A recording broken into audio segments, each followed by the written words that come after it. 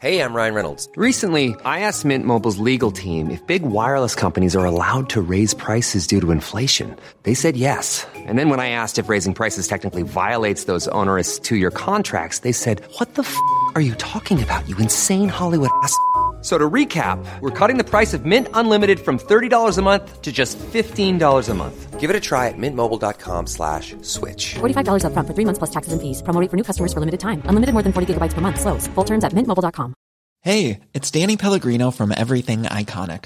Ready to upgrade your style game without blowing your budget? Check out Quince. They've got all the good stuff, shirts and polos, activewear, and fine leather goods, all at 50 to 80% less than other high-end brands.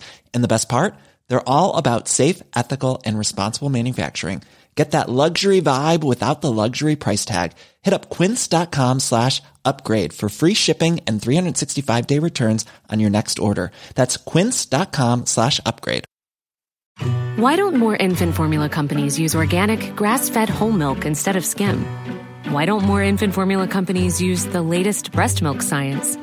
Why don't more infant formula companies run their own clinical trials? Why don't more infant formula companies use more of the proteins found in breast milk? Why don't more infant formula companies have their own factories instead of outsourcing their manufacturing? We wondered the same thing. So we made ByHeart, a better formula for formula. Learn more at byheart.com. An Erios original.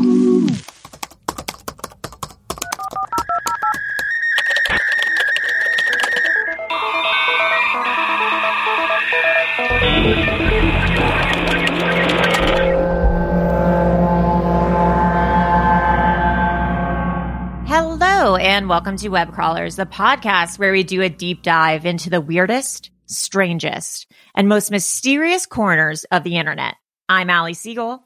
And I'm Melissa Stettin. Melissa, who are our patrons this week? We've got Felix, Stephanie, and Carolyn. Guys, welcome to the team. This week, you will have access to a video of me tasting 16 different sodas from around the world. Oh, you went to Vegas. Yes. Oh, okay. I went to Vegas and I went to the Coca-Cola store and got a around the world tasting platter, a flight. And I tasted 16 sodas from around the world.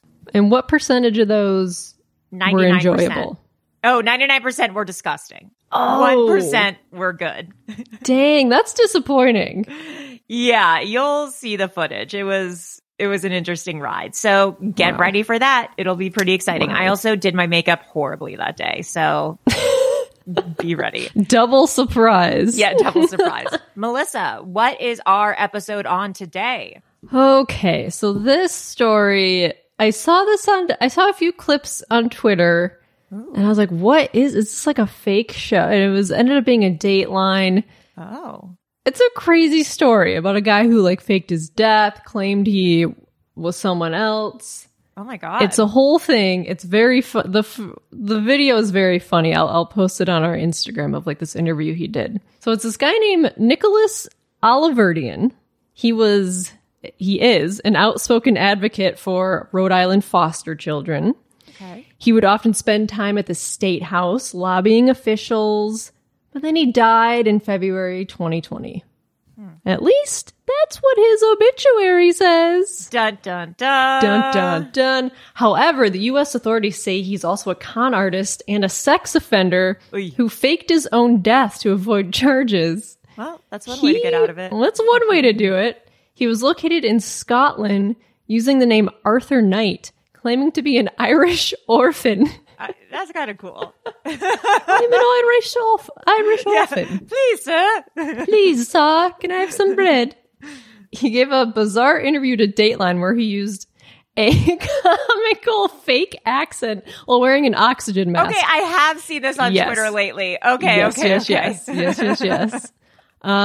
So this info, I got a lot of it from Dateline, and then there was this Daily Beast article by Decca Muldowney, who did a lot of good research. Who's also an Irish orphan. Decca Muldowney from Ireland. They met in the orphanage in Ireland.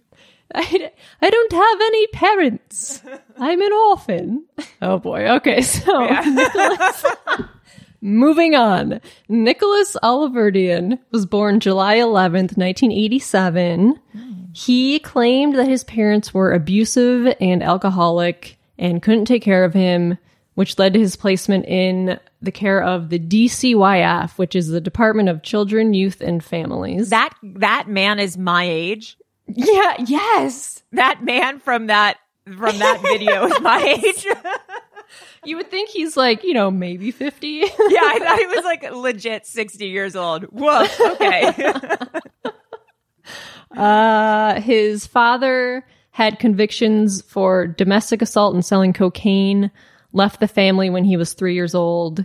Then Nick's mother, Diana, married David Rossi, who was an Engelbert Humperdinck impersonator. This can't be real. Oh, this is real, baby. And they both took his last name of Rossi. Engelbert, did your mom ever listen to Engelbert Humperdinck? My grandma listened to him. That's insane. That's she had his records. So early in his life, he was diagnosed with behavioral and mental health issues. His stepfather, David, said he just wouldn't listen in school. He hit his mother, hit his grandmother all the time, hit his siblings. I used to have to hold him down. He'd be spitting at me. Oh my God.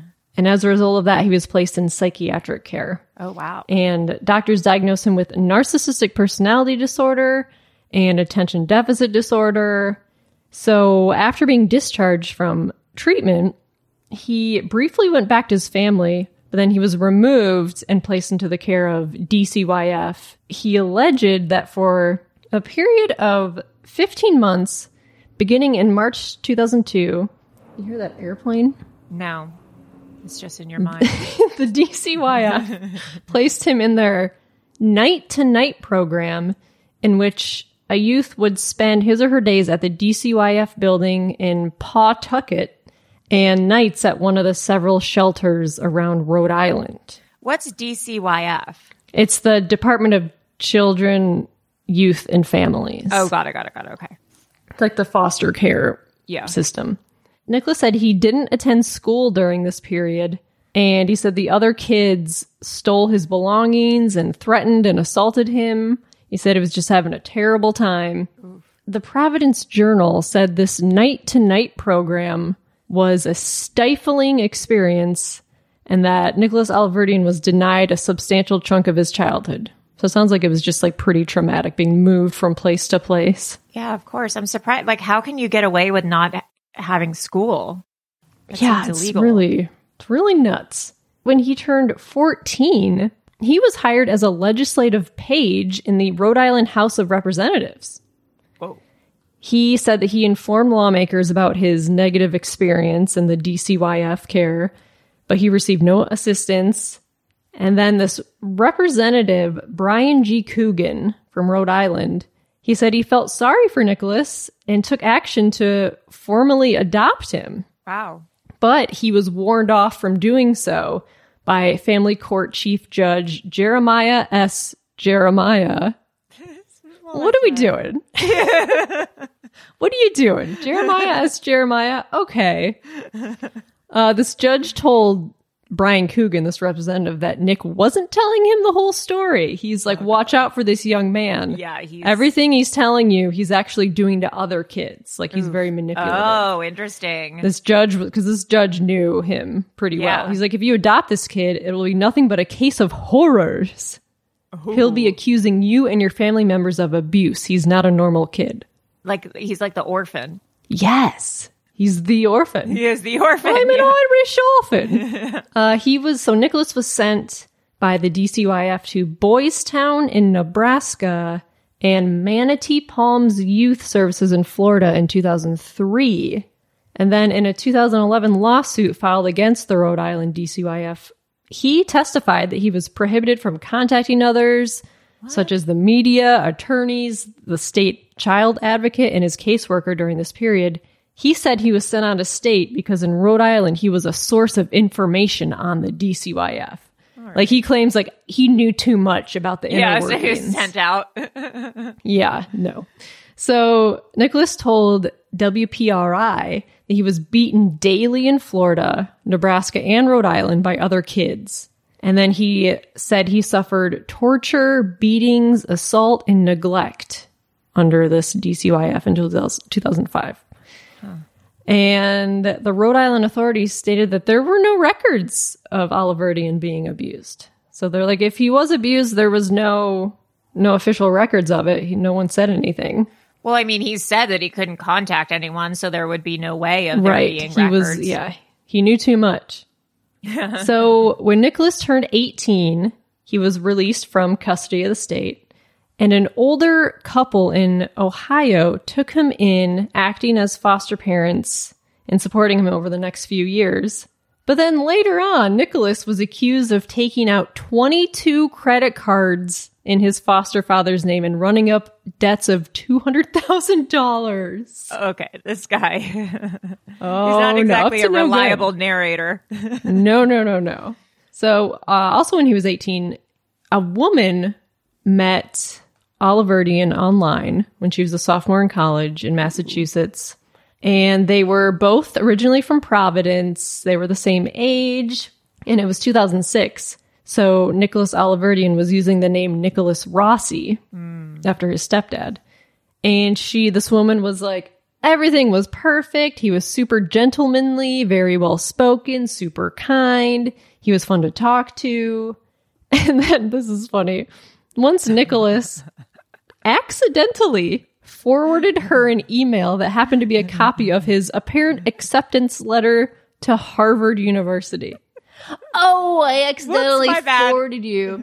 My bad. Oh, ignore that. Ignore that email. That wasn't for you. Whoops, I accidentally sent you a glamour shot. Sorry, don't look at it. Oh, like, did you watch? What is that Australian show, Jamae? Oh, where she's doing a presentation and like her modeling photos pop. She's like, oh, ignore that. My modeling. Yeah. Oh, what are these doing in here? My modeling photos. So now this woman is like, thinks that the letter was actually fake. Yeah. Designed to like impress her. So the two agreed to meet IRL. Nicholas took a train and met Samantha. Samantha is not her real name. It's just the name she used. Oh, okay. Met him at a station. Nicholas greeted her with the most forceful kiss she's ever experienced. She's like, I don't know this person at all. And he just came on like very, very strong. This is the first time they met in person. They went out to dinner and then they headed back to Samantha's dorm to watch Garden State. Okay, that really places us in a time frame. It really paints a picture. Oh, yeah. Early 2000s. Yeah.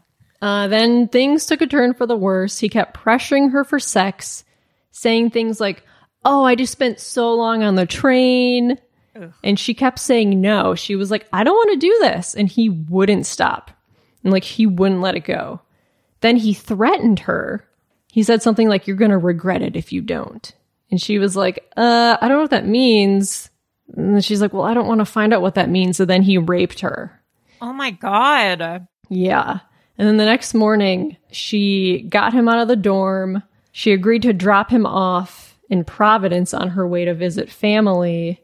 Oof. They stopped at a Dunkin' Donuts drive-thru. And she's like, I remember thinking, how fucked up is it that I'm buying my rapist breakfast right now? So like, that's scary. that's awful that you'd have to like drive this person home. I know. She said, in the days after the rape, she felt like a zombie. She got back to her dorm. She threw out that everything that Nicholas had touched, the pillows, the bedding, the cup he drank from, even the movie they'd been watching. No, she had to throw away Garden State? She had to throw away her Garden State DVD. That's the worst part. At least it wasn't the soundtrack. Soundtrack was good. She didn't report the attack to the police because she said the culture around sexual assault in 2006 was different from, the current post-Me Too area. There was an attitude of, well, you invited him into your room, so you must have asked for it. Yeah. It's sad, but true. So she says she wrote Nicholas a message on Facebook saying, you raped me, it's not okay. And then she blocked him. And a few weeks later, she was in Providence and she ran into Nicholas in public. She said, he looked at me, we locked eyes, and he said, you're not even going to say hi to me? Oh. And then she ran in the opposite direction and she found a bathroom and like started throwing up. Oh my God. Because she was like so upset. Yeah. And then she started 5 years of therapy because of him. Oh my God, that's so horrible. And then there's another woman, Mary. She was in her first term studying information technology at a small college in Dayton, Ohio. when Alahverdian, still using the last name Rossi, reached out to her on MySpace in January 2008. They were in the same school, and Nicholas said he'd like to get to know her. Mary was 18, living with her parents, and she had no reason to be suspicious of a fellow student. He seemed charming. Mary said she had a boyfriend, but she was like open to being friends with him. So they continued talking, and they met up at the school cafeteria. Mary brought a friend with her, and Nicholas brought a friend. She's like, we had a good conversation. He was telling me how he wanted to be a lawyer. He wanted to write books.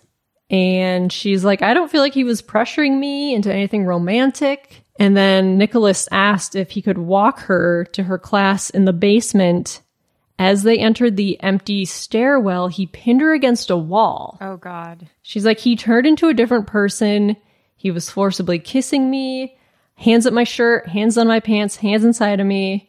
And Mary said that she was like trying to push him off of her, but he wouldn't stop. Ugh.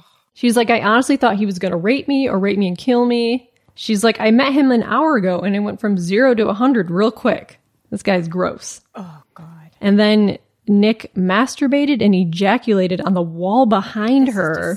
This guy's disgusting. It's gross. And then she managed to get free and run to her next class, where she like was just processing what happened. Oh, God. Then she went to the police and reported the assault. They interviewed Nicholas, and he admitted to police that there had been sexual contact, but claimed that Mary was the aggressor. Jesus Christ. So they went to court, and she took the stand in Ohio and told her story, but it was like, her word against his. Yeah.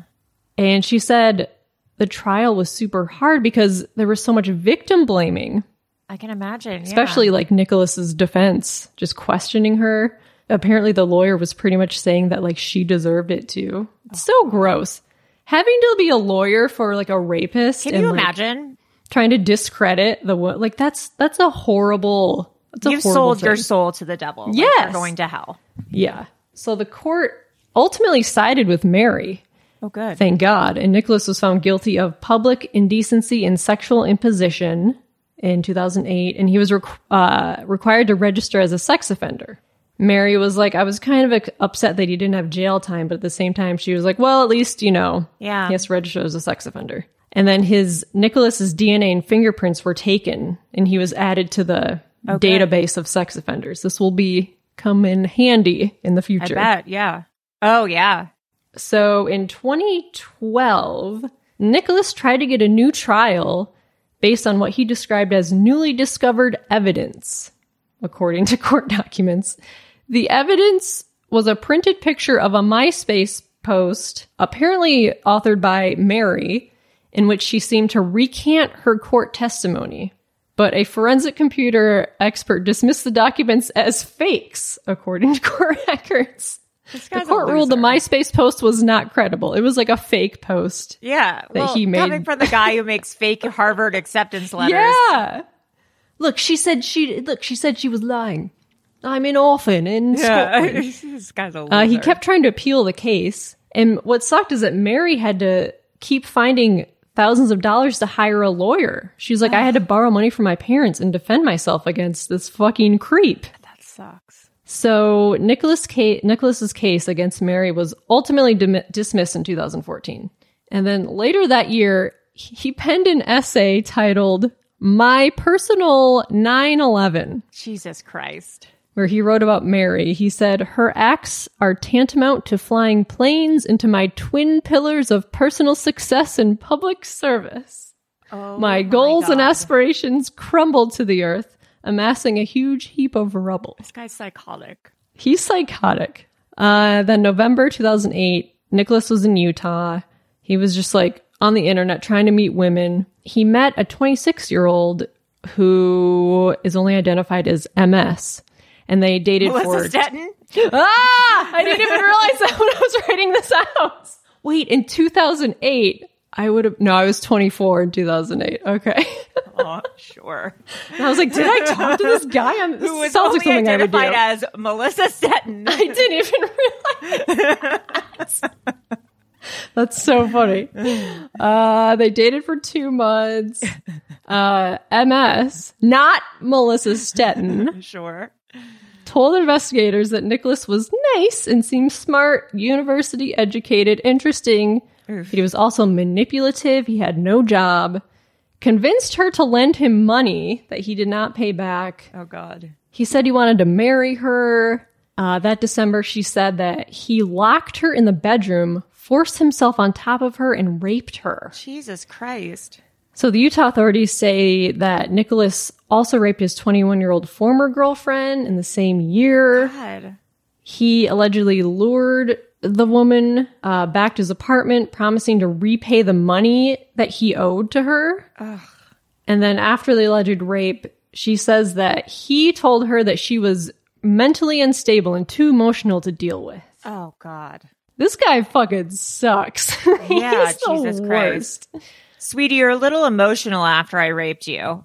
Yeah. So for a short period of time, Nicholas studied comparative literature in extension classes at Harvard.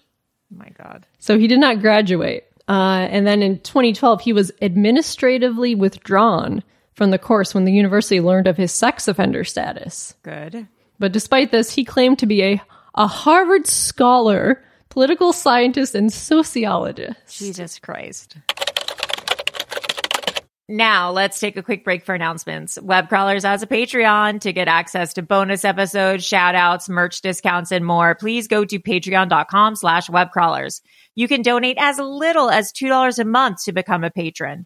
Also, please rate and review us on Apple Podcasts. If you give us a 5-star review, we will shout you out.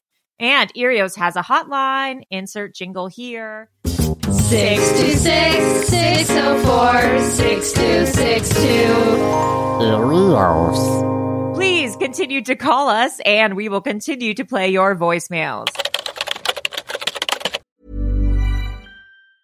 Hey, it's Ryan Reynolds, and I'm here with Keith, co-star of my upcoming film, If, only in theaters May 17th. Do you want to tell people the big news?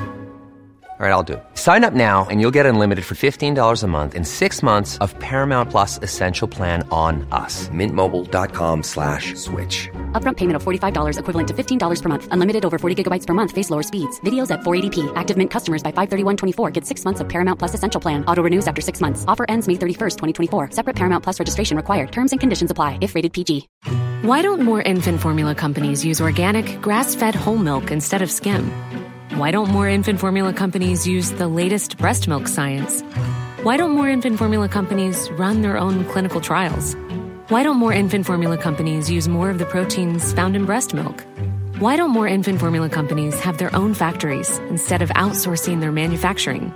We wondered the same thing. So we made ByHeart, a better formula for formula. Learn more at byheart.com. Burrow is a furniture company known for timeless design and thoughtful construction, and free shipping, and that extends to their outdoor collection. Their outdoor furniture is built to withstand the elements, featuring rust-proof stainless steel hardware, weather-ready teak, and quick-dry foam cushions. For Memorial Day, get 15% off your Burrow purchase at burrow.com/acast, and up to 25% off outdoor. That's up to 25% off outdoor furniture at burrow.com/acast. Now, back to our episode. He returned to Rhode Island. He reinvented himself as an advocate for children in the foster care system. He would lobby politicians, attend fundraisers and galas. He was apparently everywhere in the governor's office, the Senate, the House. Anywhere there's politicians, he was there. And then in 2011, Alahverdian, who by then, he dropped the last name Rossi in favor of his birth name, which is Alahverdian. He sued the Department of Children, Youth, and Families of Rhode Island. He claimed he was raped and abused while in state custody as a minor. The state denied there was any evidence that he was abused, but they settled the case for $70,000. Interesting. Okay. Then he continued to abuse women. Between 2010 and 2011, 4 different women filed complaints against him. In one instance, a woman alleged that he threw her to the floor and beat her after he became incensed that her baby son wouldn't stop crying. And this woman was Nicholas's first wife, whom he had married only 1 week previously. How do you have so many like women reporting you for sexual assault and nothing happens? I mean, I guess I know how people hate women, but Jesus. Yeah. So the woman's roommate told police he had heard her screaming. And then Nicholas was arrested, refused to cooperate. The police officers carried him down the stairs to their cars, pepper sprayed him in the face, and Nicholas pleaded no contest to simple domestic assault, and the marriage ended after that. He was, not surprisingly, active in online men's rights forums and blogs. God. Jesus Christ. In 2015, he was once again living with his former foster parents in Utah. That's insane. After maybe they found out after about all the credit cards and the stealing money. I don't know. Yeah, I think they found out much later that he was opening credit cards in their name. So yeah, he moved back in with his former foster parents. He met this woman named Catherine Heckendorn at a Mormon singles event. Oh, that sounds fun. A few months later, they were married. They moved to Ohio. And then she said he immediately became violent. The day after they got married, he hit her. Oh, God. It got worse. He was very controlling, saying what she could and could not wear. In the basement, Catherine found Nicholas's handwritten journals, which listed details of women he had been watching. Oh, God. The diaries included details of the women's college schedules and their likes and dislikes. Oh, Jesus. Gross. Verbally and physically assaulted her throughout the 5 months of marriage. He borrowed $52,000 from her. Obviously, he never paid her back. Do you not have to disclose that you're on the sex offender registry? Yeah, I don't know. I guess it's crazy. I feel like if you're marrying someone, like you would have to disclose, like, he's on the sex offender registry, right? Or maybe he came up with an excuse. He's like, oh, that was, when I was 18, my girlfriend was 17 and her parents were mad, or like I tripped and my penis fell out in public and then. Yes. The next year he used OkCupid to connect with Michelle, who was a food blogger living in Essex, United Kingdom. And then he flew to the UK to meet her, ended up moving into her home for 5 weeks. Oh my God. She's like, from the moment he walked in, he psychologically and emotionally wore me down. Within days, he was talking about getting married and doing calculations about how long it would take him to get his residency. Jesus Christ. And then he raped her. He spent $3,600 of her savings. And then she eventually changed the locks following advice from the police. Good. And then Nicholas threatened to sue her. Sue her? Yeah. And that same year, the state of Utah received a grant to test backlogged rape kits. Amazing. Some of which had sat in storage for over a decade.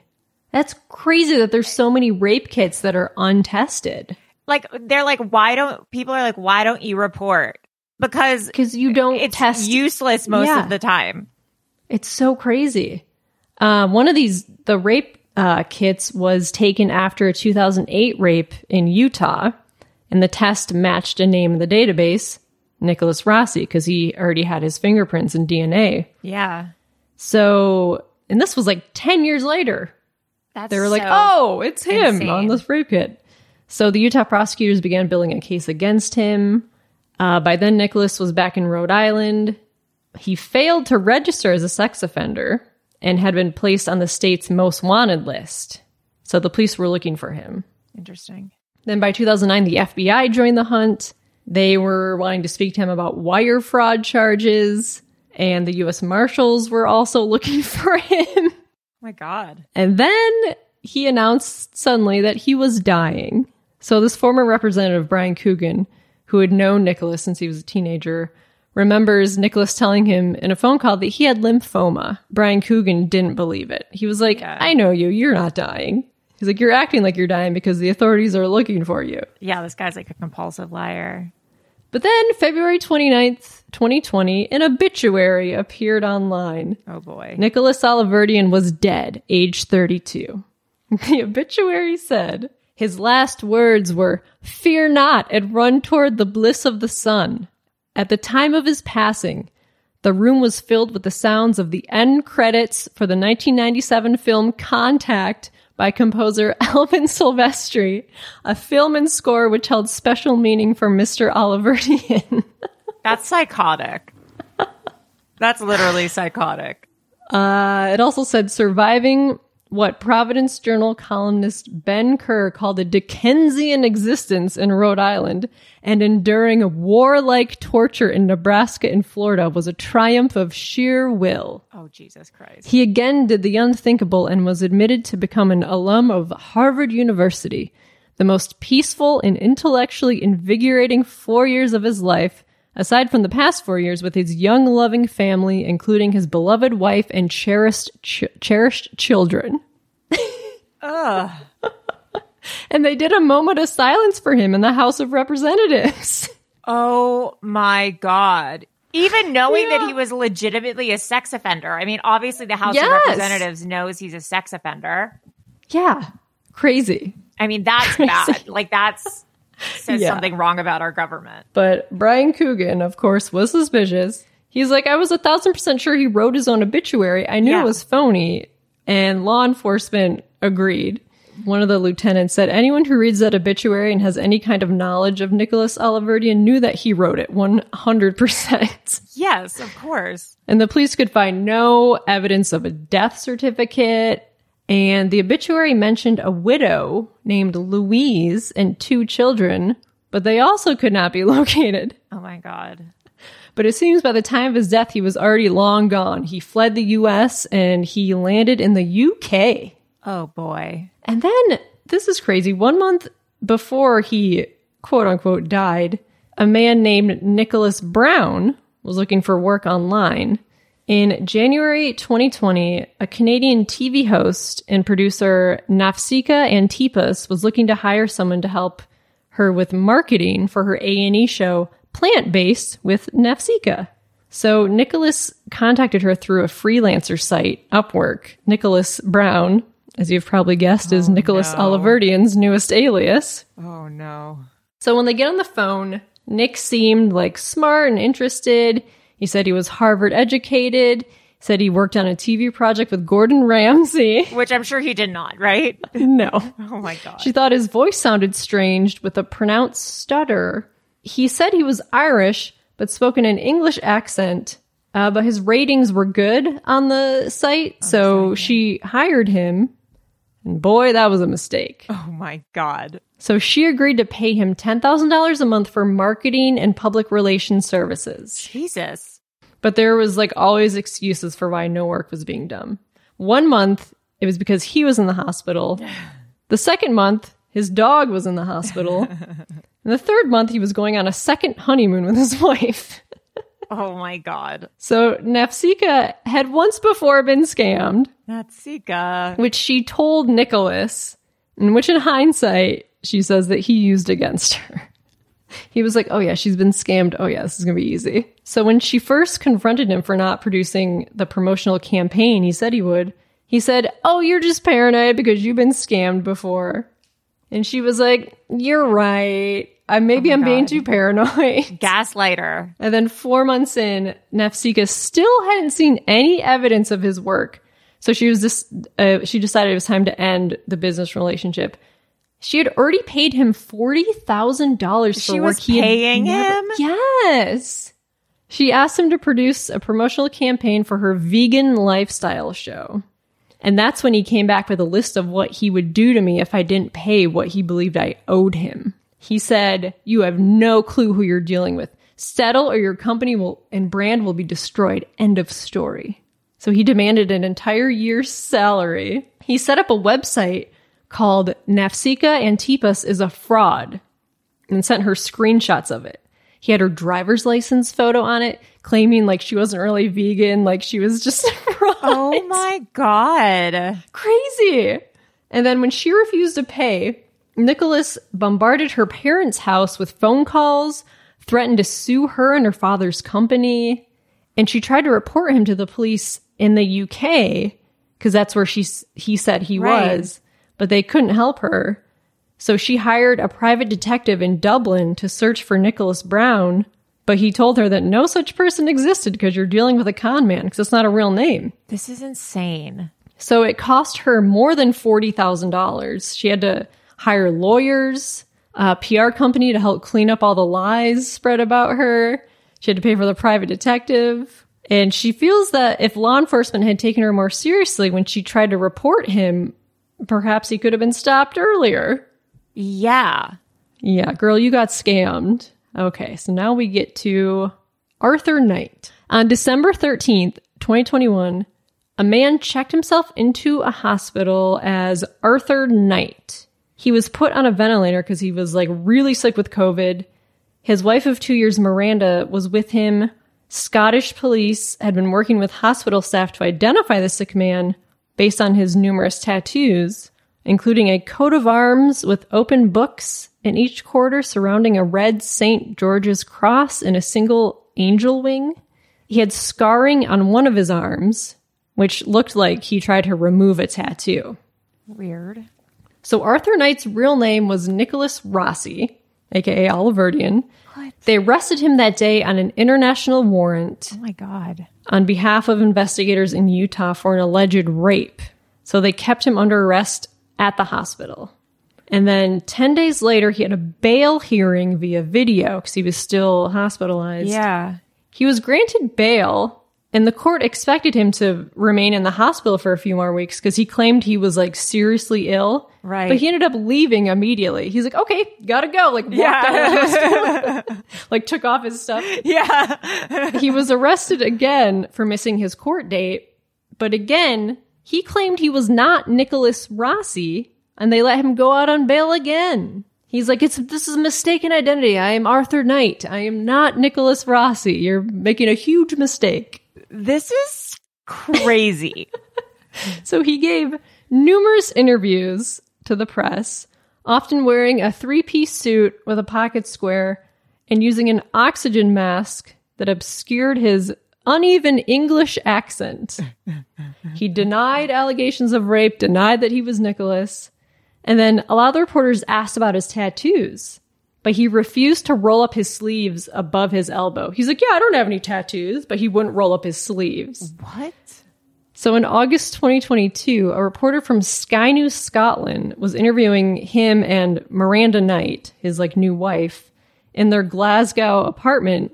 The reporter FaceTimed former Rhode Island lawmaker Brian Coogan. Oh my God. Holding the phone up so that you could see the man. And Brian Coogan said, "Hi, Nick, how you doing?" Oh my God. But Arthur Knight refused to speak to him. He's like, "I don't know you." And this guy was like, "Nick, it's you." Yeah. So David Rossi, Nick's former stepfather, the Engelbert Humperdinck impersonator, was also shown footage by STV News of the man calling himself Arthur Knight. He's like, "That's my son. There he is. That's my Nicky." Oh my God. So his court appearances and his public persona became increasingly unhinged. He hired and fired defense lawyers. He publicly accused David Leavitt, who's the Utah County attorney behind the extradition, of engaging in satanic child abuse. He refused to provide DNA samples to Scottish authorities. What? So they didn't have his DNA in Scotland. Oh, really? Where he was. And then That's we have interesting. this Dateline. Oh, I'm excited because I still haven't listened to it. So he's sitting next to his wife, Miranda. He's like kind of hunched over. He's got an oxygen mask on his face. He's wearing glasses. We were once a normal family, but thanks to the media, our lives have been interrupted. And we'd like privacy, and I would like to go back to being a normal husband. But I can't, because I can't breathe. I can't walk. People say that's an act. Let me try to stand up. Let me try to stand up. He tries to stand up and he falls over. What do you say to someone who believes that you are Nicholas Alahverdian? I am not, Andrea. I am not Nicholas Alahverdian, and I do not know how to make this clearer. What do you say to people who say these are crocodile tears? He's putting on a show. This is all an act. Oh, Andrea, no, that's a low blow. That's a right low blow. That's a right low blow. That's the He's craziest.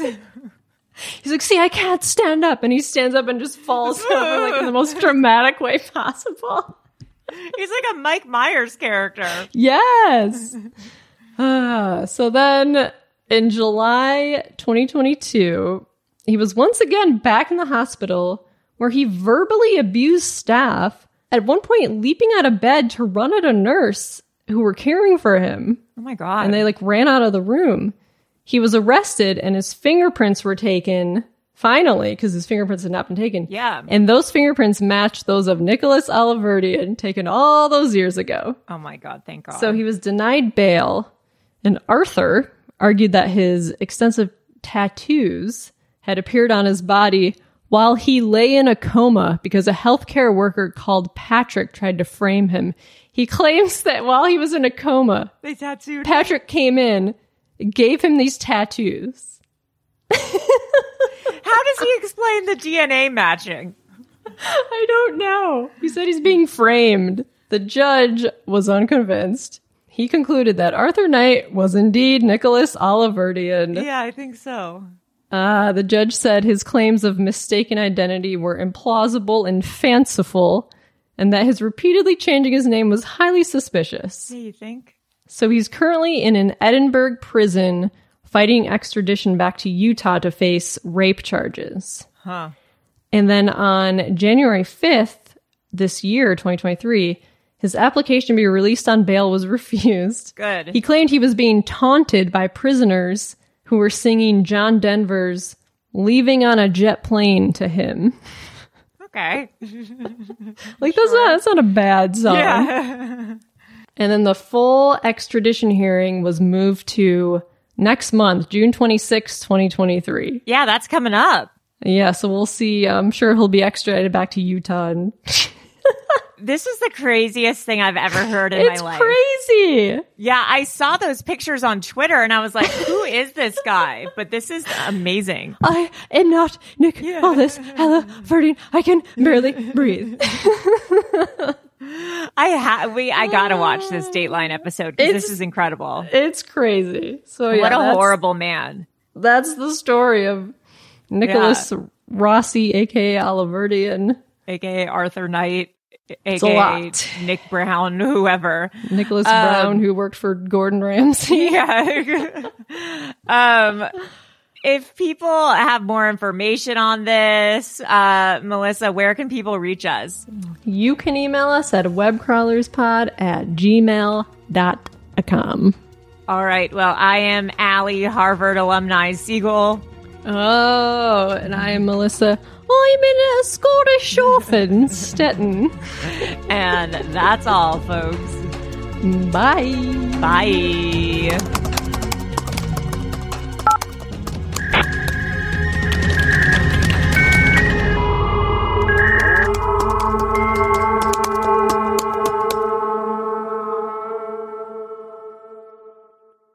An Erios original. Powered by Acast.